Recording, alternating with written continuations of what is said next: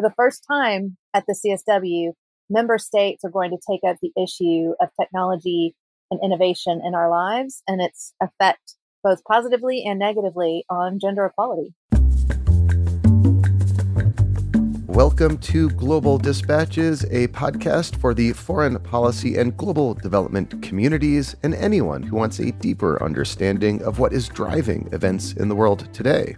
I'm your host, Mark Leon Goldberg. I am a veteran international affairs journalist and the editor of UN Dispatch. Enjoy the show.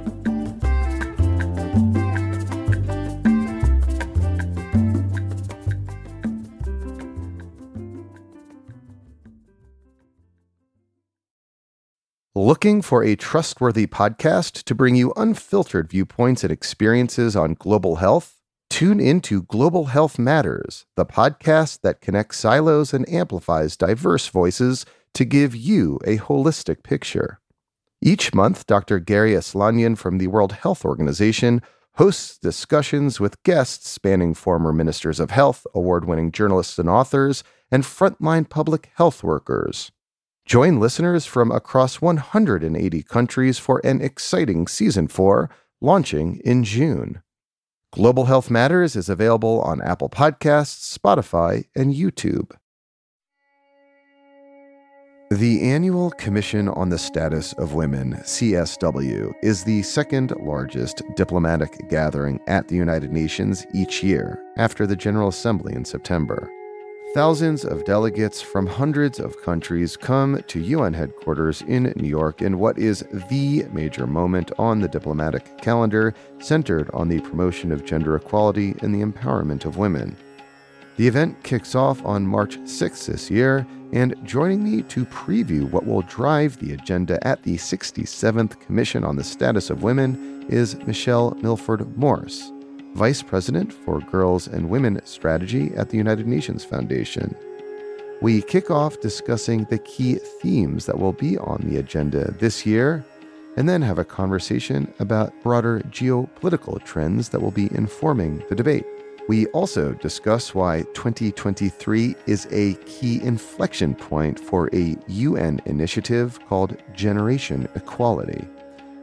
CSW is one of those major annual events that typically does not receive, in my opinion, the kind of media attention, at least in the Western press, that it deserves. So I am glad, as always, to bring you this in-depth conversation previewing what to expect from CSW 67 in New York this year. And here is my conversation with Michelle Milford Morse of the United Nations Foundation.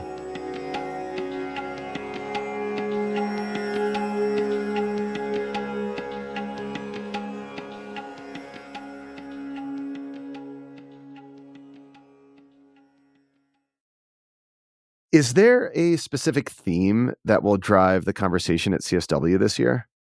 Yes, indeed. And in fact, it's the first time the Commission on the Status of Women is going to take up this issue. The priority theme this year is innovation and technological change, and education in the digital age for achieving gender equality and the empowerment of all women and girls. The priority themes always have a really long name, but for the first time at the CSW, member states are going to take up the issue of technology and innovation in our lives and its effect, both positively and negatively, on gender equality. And what does it mean that member states will take up that issue? Well, I think it means a lot of interesting things, and I expect the negotiations to be extensive because there's a lack of previously agreed language, which is not true for a lot of the issues, economic, social, or health-wise, that have been debated by the CSW previously, and because technology keeps evolving. So specific areas that they are going to negotiate include closing the digital gender divide or financing for gender inclusive digital services and transformation. They're going to talk about gender responsive STEM education, the participation and leadership of women in technology, gender responsive tech design, like are technology tools and services designed for everybody. They're also going to talk about transparency, accountability in the digital age, data science for gender equality, and then very importantly, they're going to talk about online gender-based violence. And I think previously, a lot of the conversations about girls and women and technology, it begins and ends with more STEM education, reskilling, teach them to code. And sure, that's great. But it's also wholly insufficient if you think about the ways in which the digital transformation is creating a seismic shift in all of our lives, how digital technologies are rapidly transforming our societies.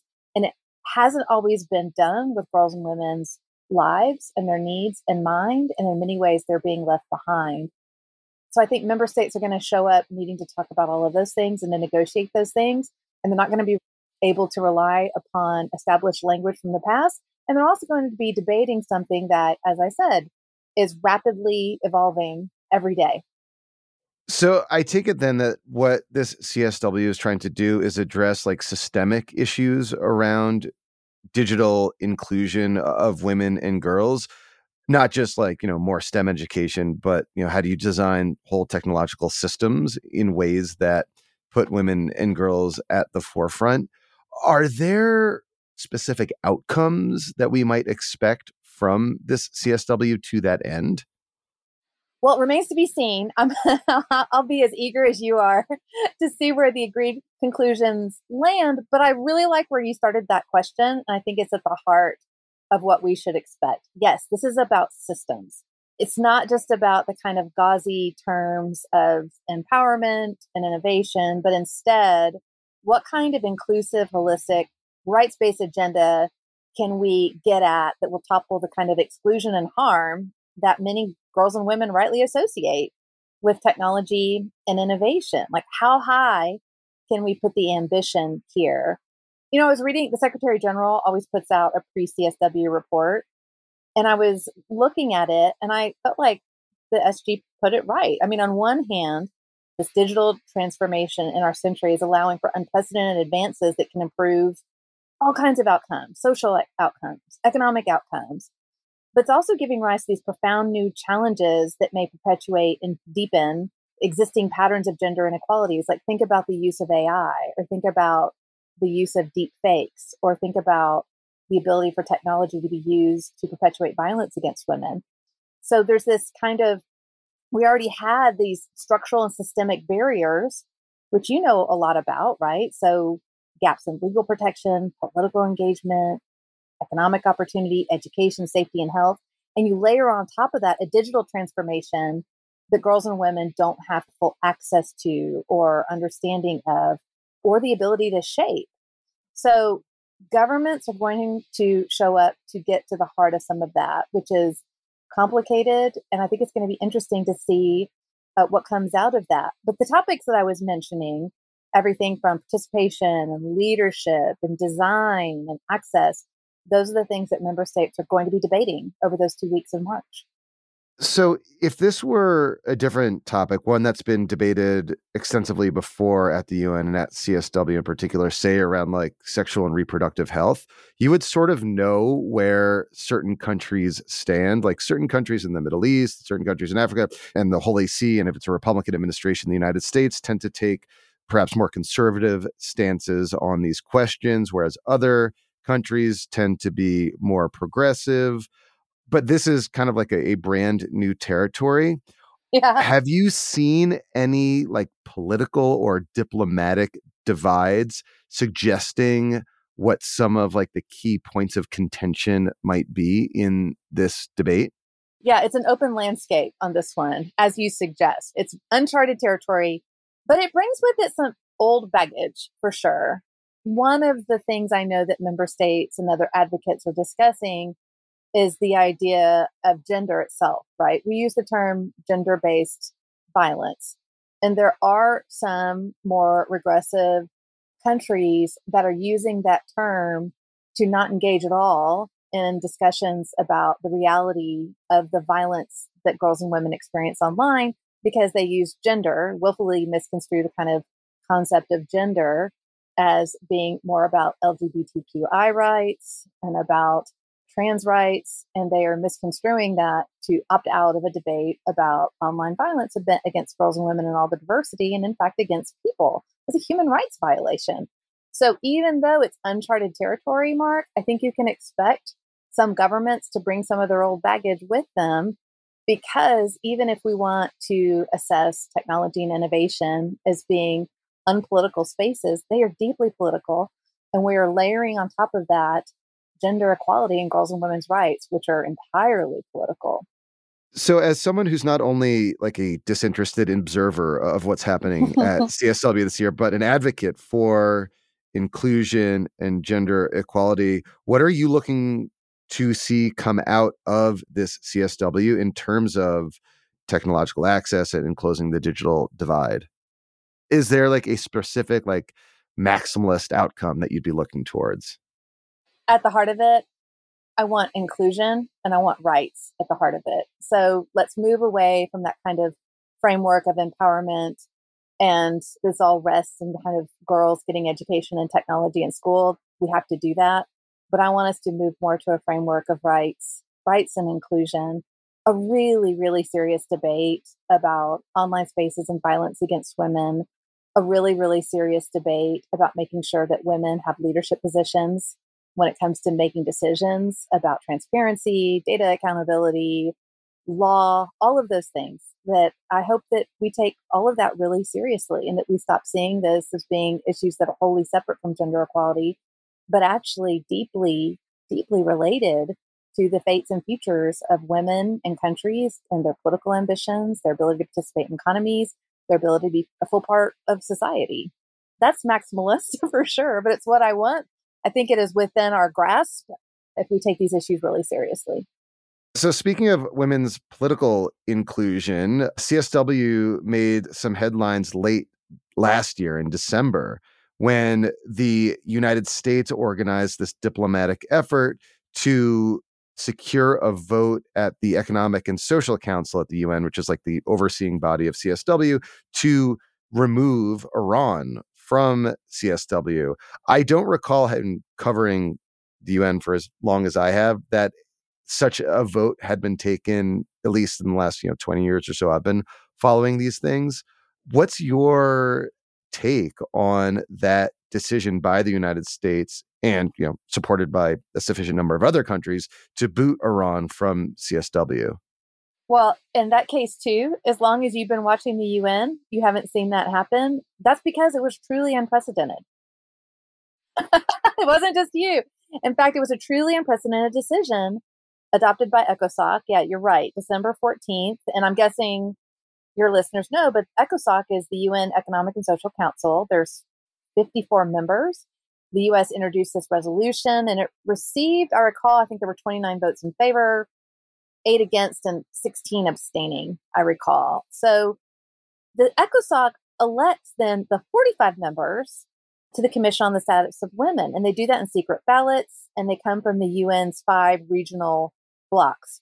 Now, it is very, very rare for that decision to be overturned. So Iran getting expelled from the CSW was indeed unprecedented. And the resolution succeeded. And some reporting at the time noted that countries might be uncomfortable about this unusual action. My take on it, though, is that it did show the concern about women's rights and the lives of girls and women in Iran was really widespread, so widespread that it reached this, UN commission. And that felt appropriate. That felt like a victory for girls and women's rights, which, are deeply threatened in every region of the world. Every reliable data source tells us so. So I think it was an important victory for women's rights. So I do think that vote underscores that CSW does not happen in like a vacuum. It's not immune from broader geopolitics and geopolitical trends. And so I'm curious to learn from you, as we start this CSW over 1 year since Russia invaded Ukraine, if you have seen any ripple effects from that very seismic geopolitical event. Is that impacting in one way or another discussions at CSW, or is just the nature of the conversation this year, at least, somewhat insulated from that? No, I would say it's not. Listen, when it comes to gender equality, I mean, there's a lot to be worried about. And there are a lot of days that are pretty tough. But even on our toughest days, we do have some global solidarity that is deeply, deeply inspiring. And I think the invasion of Ukraine and what is happening in Iran gives us both examples of that, and then also is a reminder that gender equality is part of geopolitics and vice versa. Two examples, by the way: the Ukraine Solidarity Campaign, they have a feminist initiative group, and they wrote a statement by Ukrainian feminists in solidarity with Iranian women. And year ago on International Women's Day, the chair of the Women's Committee, the National Council of Resistance of Iran, they put forth a statement supporting Ukrainian women. So the solidarity is really, really inspiring. And no, I don't think that those things are insulated by global politics. But two things I do think that we are seeing is, in one hand, gender equality is invoked in those things in the geopolitics that are discussed at the UN and beyond, but it's also not enough, and also often in the wrong way. So, I said that gender equality is political, and that's because it's about women having equal social, political, and economic power. It is political. And so we see it, I think, affecting all kinds of intergovernmental negotiations among states, because the fates and futures of half our human family are always there. Even given that, I don't think there's enough attention being paid to violence, women, peace and security, the effects of climate change on women, the way that women are sometimes excluded from negotiations on climate change. So I think it's always there, Mark, but I continue to be dismayed that I don't think that it's there enough. But I was thinking this morning, you and I talked about Ukraine a year ago. I think the hopeful part of my personality hoped we wouldn't be talking about it a year later. But I'm glad I am, because the extent to which the invasion of Ukraine has deeply affected a lot of women there in the country. So this CSW also happens at around the halfway mark for something called Generation Equality, which was this major push by the United Nations to create momentum towards irreversible progress towards generation equality. And it was a 2021 meeting, and the progress is supposed to have been achieved by 2026. So here we are in 2023, the halfway point. Can you explain what was the motivation initially in creating generation equality, and where are we at that midpoint, and how will CSW inform progress towards this key UN initiative? Yeah, absolutely. So in 1995, the world gathered for the Fourth World Conference on Women in Beijing. This incredible moment for women's rights, kind of considered still the biggest gathering at that time for women's rights, and certainly a high water mark for the women's movement. It resulted in a platform of action. 189 member states signed on to the Beijing Declaration. So it was a really important moment globally for women's rights. And it's the moment that most people remember then First Lady Hillary Clinton saying, women's rights are human rights and human rights are women's rights now and forever. And so the year 2020, of course, would have marked the 25th anniversary of Beijing. But of course, everybody knows we were all in the midst of a global pandemic by the time that anniversary rolled around. In addition to that, there was a lot of fear and a lot of concern that we couldn't have a Fifth World Conference on Women because we couldn't get the now 193 member states to again agree to the same rights that they had agreed to in 1995. And in fact, by all kinds of measures, all kinds of data tells us that women have less equality in many places of the world than they did in 1995. And no less than, the president of France, Emmanuel Macron, said we couldn't get those countries to sign the platform of action again now. But that did not mean that we should leave that moment unacknowledged, uncelebrated, or certainly that we shouldn't use the anniversary to push for more. UN Women, with their co-hosts or co-sponsors, the governments of Mexico and France, gave life to the Generation Equality Forum and its movement. Because of the pandemic, the big events for that happened in Mexico in March of 2021 and in France in June of 2021. And what was dazzling to me about that moment is that the model that UN Women and those governments and just kind of a parade of philanthropic civil society and private sector activists of all kinds, the beauty of it was that they organized themselves around these action coalitions, organized around 6 really key themes that affect girls' and women's lives and affect gender equality, and pioneered what is a really unique form of inclusive, networked, feminist, multilateral action. So international organizations working out a blueprint with youth organizations, with grass-led movements, with governments, with philanthropies, with private sector leaders to come up with a blueprint for the future, a blueprint for gender equality. And in Paris in 2021, the commitments that were generated for generation equality totaled just more than $40 billion in pledged commitments. Now, that's more than gender equality ever gets in one day. It's also less than half of what the world spends on candy every year. So it's both an amazing number, but it's also completely insufficient to what gender equality needs. And so we need to push further and faster towards commitments to gender equality and to realizing them as well. So that was the moment in 2021. This fall, in September in 2023, we'll have the half point moment of the Generation Equality Forum movement, because it's a 5-year project that is being organized by UN Women. So we'll have the half point in September. I'm really pleased to say that Tanzania has signed on to be a co-host in September, and there will be an announcement of another co-host in the coming weeks. But it is a really important moment. It will take place during the midpoint moment for the SDGs as well. The SDGs being incredibly relevant to women and girls and their rights and their future. So look out for September. There's going to be a lot that's happening in September, and all of it will be really important. And presumably in September, countries, governments, civil society organizations, private sector groups that all participated in that initial pledging moment back in 2021 will have to demonstrate to their peers that they have actually turned those pledges into actual commitments. Absolutely. There's some really interesting efforts underway now to continue to account for those commitments, to hold ambition high, to keep the pressure on. UN Women has put online a beautiful map where you can see where all the commitments came from, who committed to which action coalitions, what those commitments were. Absolutely. The accountability matters so much. And at the same time, we need to crowd in more commitment makers. We need to keep ambition high and keep making the tent bigger and bringing more and more people in, and to show the world gender inequality doesn't have to be inevitable.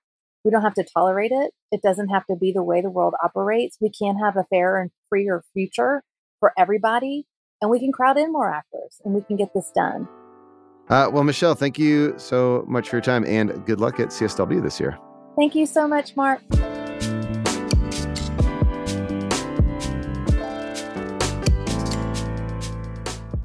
Thank you for listening to Global Dispatches. Our show is produced by me, Mark Leon Goldberg, and edited and mixed by Levi Sharp. If you have questions or comments, please email us using the contact button on globaldispatchespodcast.com. Before you go, do take a moment to show your support for the show by becoming a premium subscriber. If you're listening on Apple Podcasts, you can do so with a couple taps of your thumb. If you're listening elsewhere, you can go to patreon.com/globaldispatches. We rely on support from listeners to continue to do what we do far into the future. And by becoming a premium subscriber, you will unlock access to our entire archive of hundreds and hundreds of episodes. Please rate or review the show on Apple Podcasts.